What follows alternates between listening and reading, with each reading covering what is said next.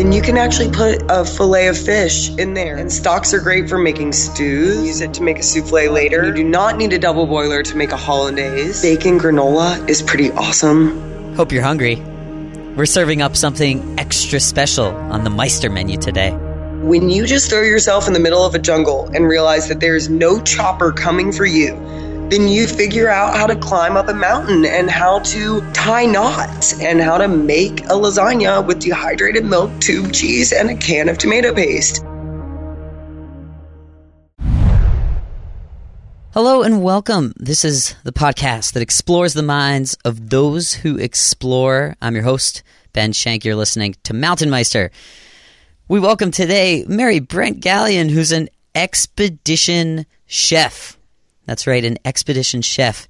She cooks some of the tastiest dishes you'll ever eat in places that very few people ever go. MB does it all without electricity and running water, and I had the opportunity to taste this 5-star cuisine on the Gauley River in West Virginia. MB, thank you so much for that wonderful meal, and welcome to Mountain Meister. Well, Ben, thanks for making it down the river, and thanks for having me. Yes. And why don't we start off by making people hungry? Can you give us a rundown of that menu? Sure. This year on the river, we open with some appetizers. I like to make all my own breads as much as possible. So we do a homemade pepperoni roll. It's a West Virginia tradition. And then I do a goat cheese souffle. And I also serve some lamb sliders. And we like to do a little piece of sushi. It's a Baja Nari, so it's spicy shrimp and sushi rice in a sweet tofu pocket. And then dinner, we do a pear-infused prime rib with a rosemary demi-glaze and a horseradish creme.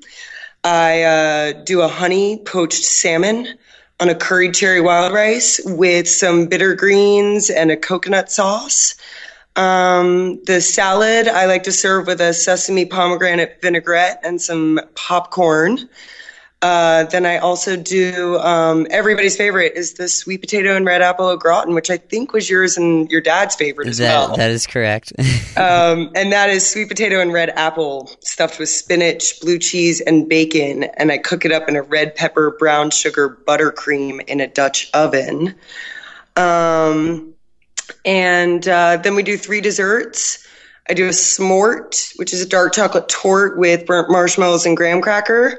I do a red bean and fig cheesecake.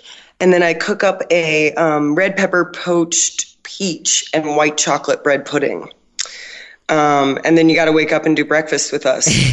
Camp burritos and Swiss grits and a biscuit and gravy bread pudding, all made from scratch.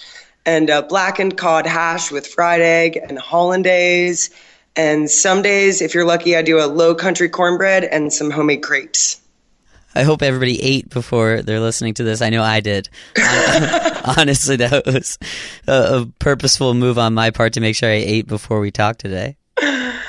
Well, you know, it's my favorite way to cook. It's my favorite group of people, as the royal adventurers, if you will, the royal we, to cook for. Mm-hmm. It doesn't get better than that. These are people that work hard for their meals, and they're passionate, love-filled people, and they are so grateful for every morsel of food you give them, which is really good for me as a chef. I get very few complaints. Well, so we had a hiker on the show, Andrew Skirka, who used the quote, "Hunger is the best seasoning." But I'm honestly, I'm not sure if that's true with your meals because they're already so well seasoned. No, but I'm going to steal that line. That's good, Thank right? you, Andrew. That's fantastic. Yeah. Hunger it's really great. And when the next food source is about 17 hours away, people really don't complain about what you put in front of them. Well, thank you for joining us. And we should say, and I think I already said, no electricity and running water. It sounds to me like you're used to cooking that way by now. It's so much easier for me than cooking in a kitchen. I get in a fancy kitchen and I don't know what to do. But fire is reliable. I mean, I think there's a reason it's been around since the dawn of time. And nobody's really changed it all that much. It's like salt and pepper. It's just reliable. It's always going to burn. It's never going to go out on you. Water heats surprisingly quickly. And I think like anything else, when you get used to doing things one way, switching that is hard. Even if you get used to doing something the harder way, easy becomes hard. Interesting. That's a good way to put it. So how did you learn to cook this way? I used to do survival trips with a company called Knowles. Actually, I don't want to say used to because I'm always open to doing more trips. It's such a great company. And part of learning how to survive is learning how to get your tent group not to kill you, which is tough. And I hated waking up and getting water out of that frozen tarn at like 15,000 feet at 5 o'clock in the morning. So I would just pretend to sleep through it. And necessity is a beautiful tool. And I did not want to get water, so I figured out how to make cinnamon rolls and calzones on a rock instead. And I was like, listen, Uncle, I get it. You're pissed. But if you get the water, I'll make cinnamon rolls. And it just kind of grew from there. And I just grew an affinity for cooking outdoors. And when I first got back, my mom, I wanted to cook for her, but I didn't know how to cook inside. So we used a fire pit and she had to order me all dehydrated foods, like dehydrated eggs and dehydrated milk and tomato paste, because it was the only way I knew how to cook. That's good. How many Knowles trips have you done? I've done 3. 3? Where? Yes. I did the Wind Rivers, which is part of the Rockies, which is kind of their cornerstone trip. It's run out of land or out of their hub. Mm-hmm. And then I did the Green River with them out of Utah and Wyoming. And then I did 70 days with them in Africa. I did a semester. Wow. In Kenya. And so with each trip, did your cooking prowess increase? Well, you'd have to ask the people I cooked for about that. But my love for it definitely grew. And I think more than my love for cooking, it was my love for seeing what was possible, which I think is what drew me to the world of survival, expedition, adventure, cooking while doing all of that. Was waking up every day and just seeing what you were capable of and what boundaries could be pushed while keeping the integrity of what you were doing, which is the biggest trick. Is how do you push the boundaries without making it too easy? Because then you lose the fun. Yeah, we hear something very similar, except from an ultra marathoner talking about running. You're talking about cooking and adventure. Yeah, and I was telling somebody the other day I want to get rid of some of my sites have propane, different propane, setups, and I almost don't like using them. Wow. I'd rather have fire pits because I feel like it's probably how some climbers feel about using air. It's assisted. I'd rather just have a big fire pit. And that's when I'm in the jungles, that's all I use. I don't use people's jet boils or MSRs or anything like that. I'll just start fires. That's cool. So preferential. And then you don't have to carry in propane, which means you can carry in more food. Yeah. Tell the climbers that, the ones that go without assistance, be like, listen, you can't really bring a jet boil with you. That's using supplemental fuel. It is. I think so. Well, and it's heavy. That stuff is heavy. Propane is heavy. Uh-huh. There's no getting around that. There's no lightening propane. I think that molecule's been designed, but I'll leave anything I can behind to bring extra food. I'm pretty famous for leaving my sleeping pad behind and just figuring out a different place to sleep that's softer, because then I can put another, raw chicken in my pack. Right. So I've heard you use something along the lines of you exchange being a cook for adventure. Where have you cooked? Anywhere they let me is kind of my rule.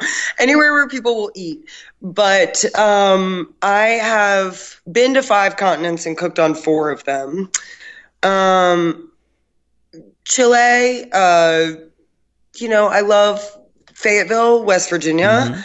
I'll go to, New Zealand. I want to get back to Antarctica really badly. That's my goal for this winter. There's a company that's camping on the White Continent, and I would love to get back there. It's the only continent that I've been to that I haven't cooked on.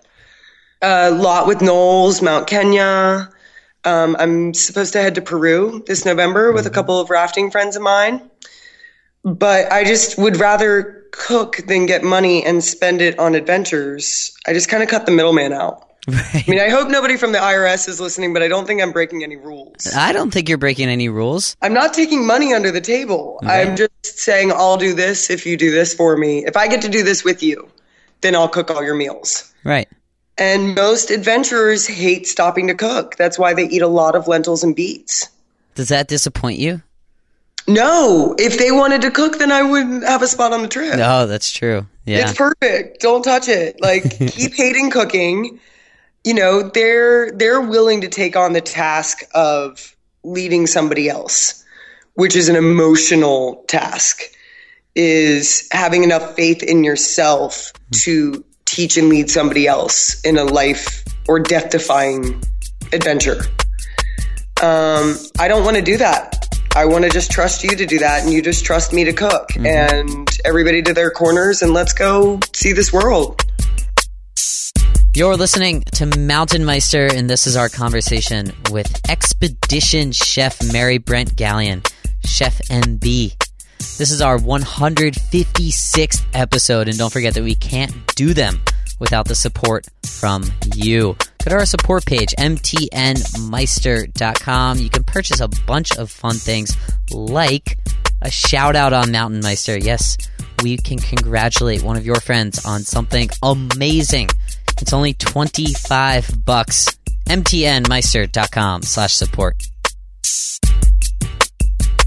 What is your cooking experience? Have you cooked for restaurants?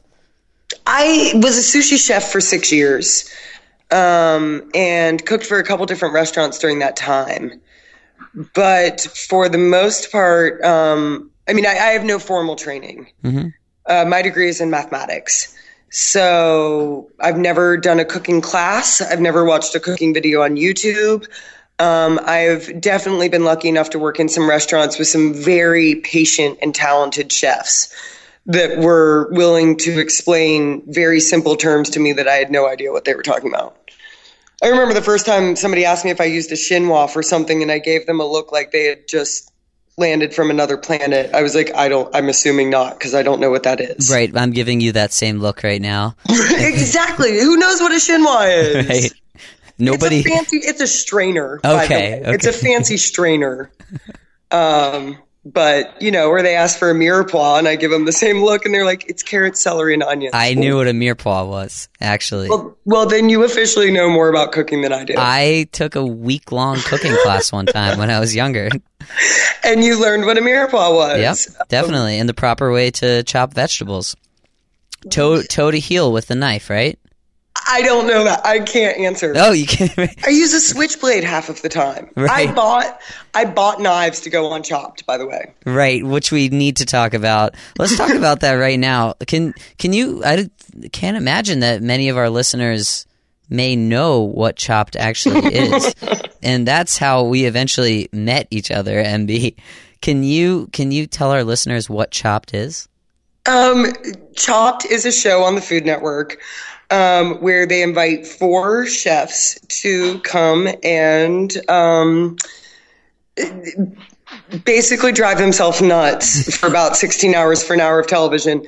But what it is, the premise is that 4 chefs start, you get a basket with 4 mystery ingredients. You have to use all 4 of those ingredients and then whatever is in the pantry to make an appetizer in 20 minutes, the first round. 1 chef gets cut. Then you do it again with a new mystery basket and 3 chefs, and you have 30 minutes to make a main course, an entree. Then 1 chef gets cut, and the final 2 go head-to-head in dessert with 4 new ingredients and a half an hour. So it's like a fast-paced cooking game show, correct? Right. Something along those lines. Yeah, that's exactly what it is. Okay. And MB was selected to compete on Chopped, and I just watched the episode before speaking to you. But do you know how that happened? Was a guy came through the same site that you came to on the Gulf? True. Do tell that story. He came the first night of last year, which is always the hardest night because we build an entire restaurant, kitchen, and basically hotel in the middle of the woods in a matter of a week. A place every year. with no cell phone service, no electricity, right? No, nothing. It's completely off the grid. You can't find it on a Google map. There's none of that. But it's you take a road on the side of a mountain, down to the Gauley River. It takes about an hour to get there by U-Haul and about 14 miles to get there by river. And we build this site in the middle of nowhere. We build hot tubs every year. We build showers. So the first day is crazy to get all of that off for 90 people or whatever. And he came through and asked what I did in the off season. And I told him that I cook for people in cool places in exchange for room and board. And so if he and his family were going somewhere cool and wanted a chef, I'd be happy to go. And he said, actually, I work for the Scripps Network and they own the Travel Channel and the Food Network. And I'd love to tell him about you. And I said, sure. I thought he was just being nice. He sent me an email on Tuesday. Said, do you have a video and a bio? And I went to my boss and said, I need a video and a bio. And we sent it off, and the vice president of the Food Network emailed me and said, I just had this video come across my table. Will you come to New York and have coffee with me? And I said, sure. And I went and talked to him, and he sent me over to casting, and they said, we know exactly what we want you for. I was lost. I don't have television. I mean, I live in a Jeddah. I'm homeless. So the whole thing was completely new to me. I've never been called a chef before. It's amazing the experiences that you can have when you're open to those opportunities. Yeah. And that's how we met. Is my mother told me about you. She saw you on Chopped. Then I sent you a tweet and said, hey, you should join us on Mountain Meister. Then we connected over the phone. You told me that you do this on the Gauley River. And then I think within 3 to 4 days, you were there. Was in the Gauley River. You'd hooked me up with a world-class rafting guide. My friend Horace delivered you by boat, you and your father, and we warmed you up in a hot tub riverside and made some food. You came down with 2 of my best friends. It was awesome. It was great. It was really, really fun. Yeah, that all happened in under a week. Yeah. You just got to remain open to it. When you get so caught in what you think life should look like, it's very easy to turn on blinders to kind of what's out there. And I just remain open to everything. I have, 5 ethos that I keep to every day. I don't lie. I don't cheat. I don't steal. I don't drink. I give more to the world than I expect back from it and trust that it will take care of me. And the rest of it, I leave completely open to chance. They're very simple. It's the easiest thing I do every day is I don't do 4 things. And then I just try to think of the world and hope that it takes care of me back. And it's done very well. Very good. Very good. So you said you don't drink, and you were telling me before that you, earlier years, you had some trouble with alcoholism. Can you talk a little bit about that? I was an alcoholic from a really young age, actually. The only part I hesitate to tell about my story is that because I think it's really easy to put judgment on kind of your family structure or whatever. And I don't like to give people the impression that I didn't have an amazing family, which I do. My mom was my best friend, but we lost my father early in a tragic accident. And I think that I was just sneaky enough and just young enough and just depressed enough to not know how to deal with it. And started sneaking booze out of the bar or the freezer or wherever it was kept in an adult household. And by the time I was 10, I was a daily drinker. And by the time I was 30, I was consuming 4,000 calories in alcohol a day. And, I told somebody just this week that I was choosing alcohol over everything else. And now I choose everything else over alcohol, which seems like a simple switch to turn, and it's not. It's a full struggle to figure that out. Why was it a full struggle to figure that out? Well, kind of similar to what I was saying earlier, that once you've made things harder, easy seems hard.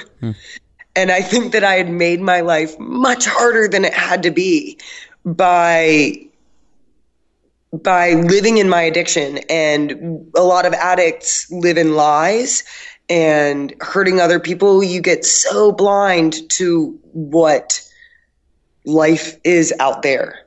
all you can think about is what you think that you need, which for me was alcohol.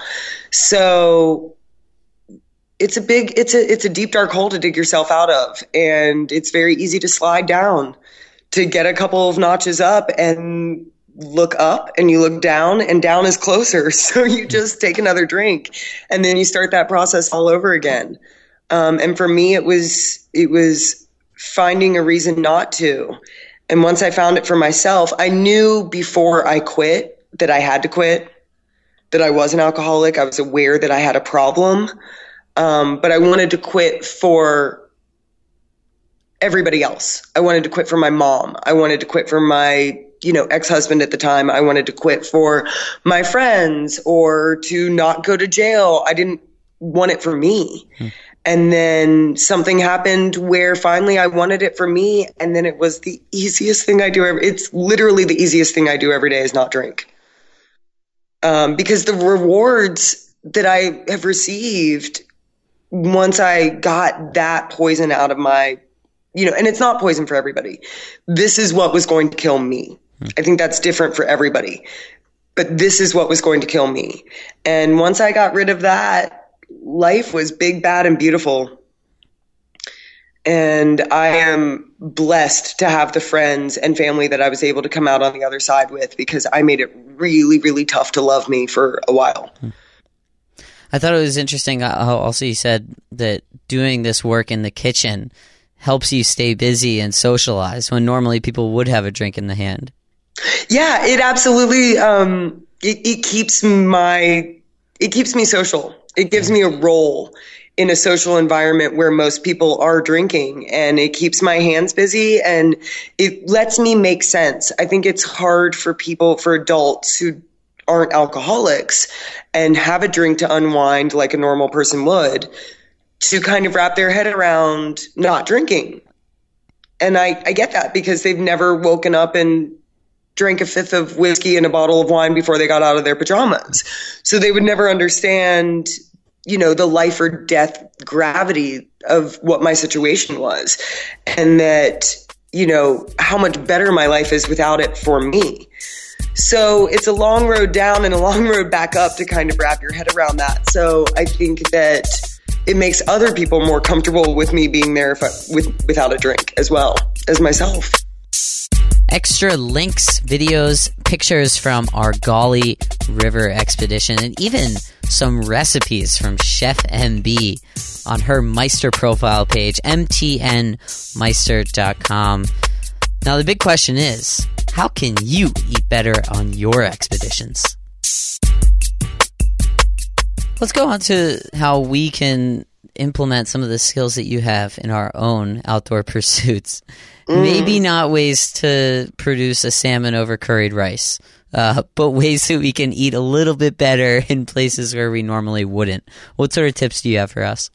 Well, I'll tell you what, as far as salmon goes, if for all the fishermen out there, anybody who's bringing a fly fishing rod into an expedition, which is pretty common and pretty easy to do, even if you just bring like a wire and get bait off of trees or what have you. Really good trick is bringing some fresh citrus with you. Is to bring an orange or a grapefruit or a lemon or a lime, and you can usually use that to make yourself some fresh juice or to season something else. And you want to just hollow it enough to leave pulp in it, and then you can actually put a fillet of fish in there with a little salt and pepper or some onion or whatever you've got, and wrap that in one square of tinfoil on a hot coal. You don't even need flame, you just need heat. And it will poach it in like 5 minutes for you, that moisture in the orange. So you've got juice, you've got orange segments, whatever you want to use the fresh fruit for, and then you've got a poaching vessel. Wow. And it's its cup it's as well. You can eat out of it. You can do eggs Benedict like that. You can use an avocado, you can use a mango, you can use a persimmon, you can use anything that gets moisture, anything that's got a skin and has a moisture content to it. With taking up little space. That's nuts. Very little space. Yeah. And, if the situation calls for it, you can reuse that. I've used the same orange to make 4 or 5 different poached eggs before I pitched it. Yeah. I mean, waste not, want not is the first key to expedition cooking. Waste not, want not. Waste not, want not. My friend Cooper looked at me and he was like, so I've learned a couple things from watching you. One, tinfoil is king. Tinfoil is God. Yes, absolutely. And reusable as well. Yeah. And light. I guess I should say aluminum. You can do almost anything. I mean, my whole slogan is you can cook anything with tinfoil in an open flame, and that is 100% true. And the second thing he said is you waste nothing. I mean, most people have a compost pile when they're in the woods or at a base camp. And mine is you could fit it in a Tic Tac jar. Every skin, every seed, every core, every stem can be used to make a stock. And stocks are great for making stews with your leftovers of anything. They're also really good to keep around for digestion and rehydration. Huh. You know, and you've always got water. You have to have water. That's the number one rule of camping. You got to be near a water source. So, you know, a little water and all of your leftover ingredients, boil it down for a little bit on an open flame, and you can use it for anything. What about breakfast? How can we up our breakfast game? Well, an orange half with an egg on it is super awesome. And you do not need a double boiler to make a hollandaise. You can use a folded piece of tin foil on an open flame. It might not be the creamiest hollandaise from the plaza, but it will work. And then you can use the egg whites to make something else with. You can save the egg whites in a little jar of some sort that you've carried something else in and use it to make a souffle later or an egg white omelet. Bacon granola is pretty awesome. Bacon you can make granola. It. Yeah. So this is what would make me $1 million if I didn't tell everybody the recipe so openly. It's granola and dried cranberries with bacon, pieces of bacon and pecans. You cook that up in a vanilla honey butter with red pepper and nutmeg and a little bit of brown sugar. And what that does is it cures the bacon and it makes this granola, and you can carry it in your pack just like you would take any other granola, except it's got bacon in it, which is just awesome. And it's great with yogurt, milk, on its own, on a salad. It's got a ridiculous amount of protein and caloric intake and sugar and salt and nuts and everything that you need out there. And then you can also use dehydrated milk, which is like second to tinfoil. As far as you make it sound so easy. dehydrated milk, you can make milk with. You can use less water and make cream. You can use it as a base for soups. You can take tube cheese with dehydrated milk and add some water to it, and not stir it all the way and make a mock ricotta to make lasagna out in the field, and then take in a can with tomato paste, one of those tomato pastes that has the meat in it that you would never use if you were actually, had access to fresh ingredients. But if you bring that in, again, this has so many uses. You can either strain the meat out of it for something else and use the tomato sauce for something separate, or you can take that with dehydrated milk and tube cheese and a little bit of water and make a lasagna on an open flame. So in tinfoil.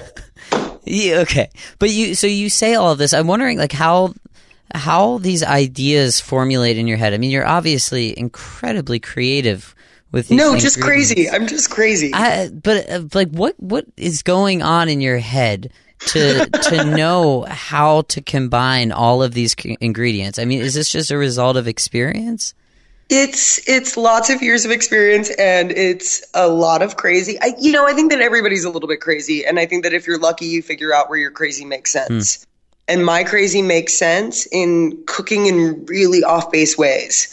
I cannot execute a perfect lamb chop or a mirepoix or any of that stuff, but I can make a bivy lasagna like it's nobody's business. And I've said it before, and I say it a lot. Necessity is a really beautiful tool. What I think is so great about the entire outdoor industry and extreme sports and adventure and NOLS and all of these things is that it's almost like looking at yourself through the looking glass.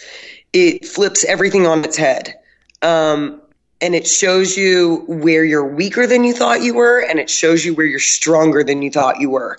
And it shows you, when you just throw yourself in the middle of a jungle and realize that there's no chopper coming for you, it doesn't matter how much you complain, nobody's sending a chopper for you, then you figure out how to make good food and how to climb up a mountain and how to tie knots and how to sleep in the rain and how to make a lasagna with dehydrated milk, tube cheese, and a can of tomato paste. It just, it's really gorgeous what happens when you put yourself in an expedition setting. Very good.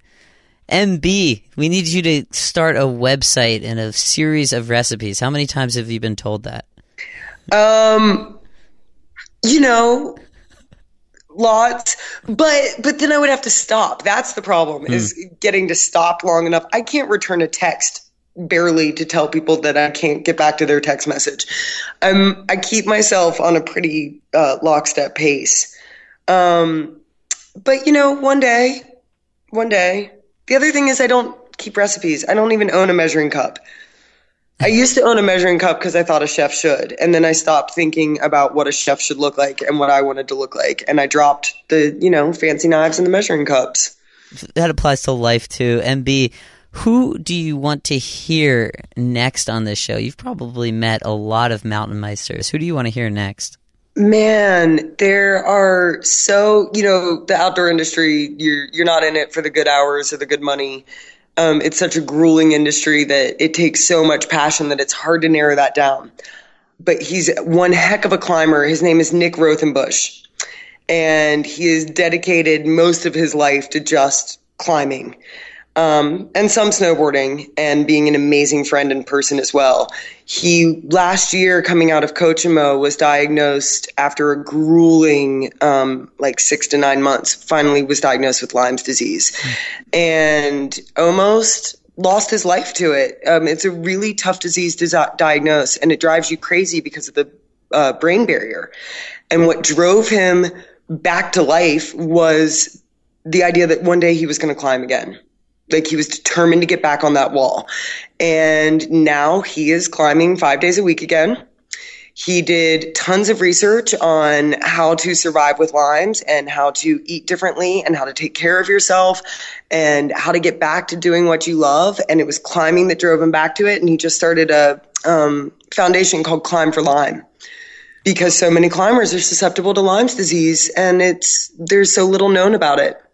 And so he has fully thrown himself back into the passion of climbing and helping other people with the disease and other climbers. And I just think he's a really inspirational person, especially for his very young age. And he's pulled me up a mountain when I can't get up. He looks at me and whenever I say, I can't do this, he's like, I got you and you got this. And that's all I need to hear. He's an incredibly inspirational person. Keep an ear out for Nick Rothenbush on a future episode of Mountain Meister. Highlights of today's episode on our website, mtnmeister.com. And Chef MB, wonderful having you. Thanks for joining us today. Thanks for having me, Ben. It was fun. Meister fans, I hope you eat better after today's episode. That was Expedition Chef Brent Galyean. We'll have videos and pictures of her on her Meister profile page. Also a couple of recipes there too. While you're there, go to our support page. There are varying levels of donation, anything from $100 custom donation package to something free, like leaving us a review on iTunes. Thanks for that, and enjoy doing the rest of whatever else you do while you listen to the podcast that explores the minds of those who explore. I'm your host, Ben Shank. Thanks for listening to Mountain Meister.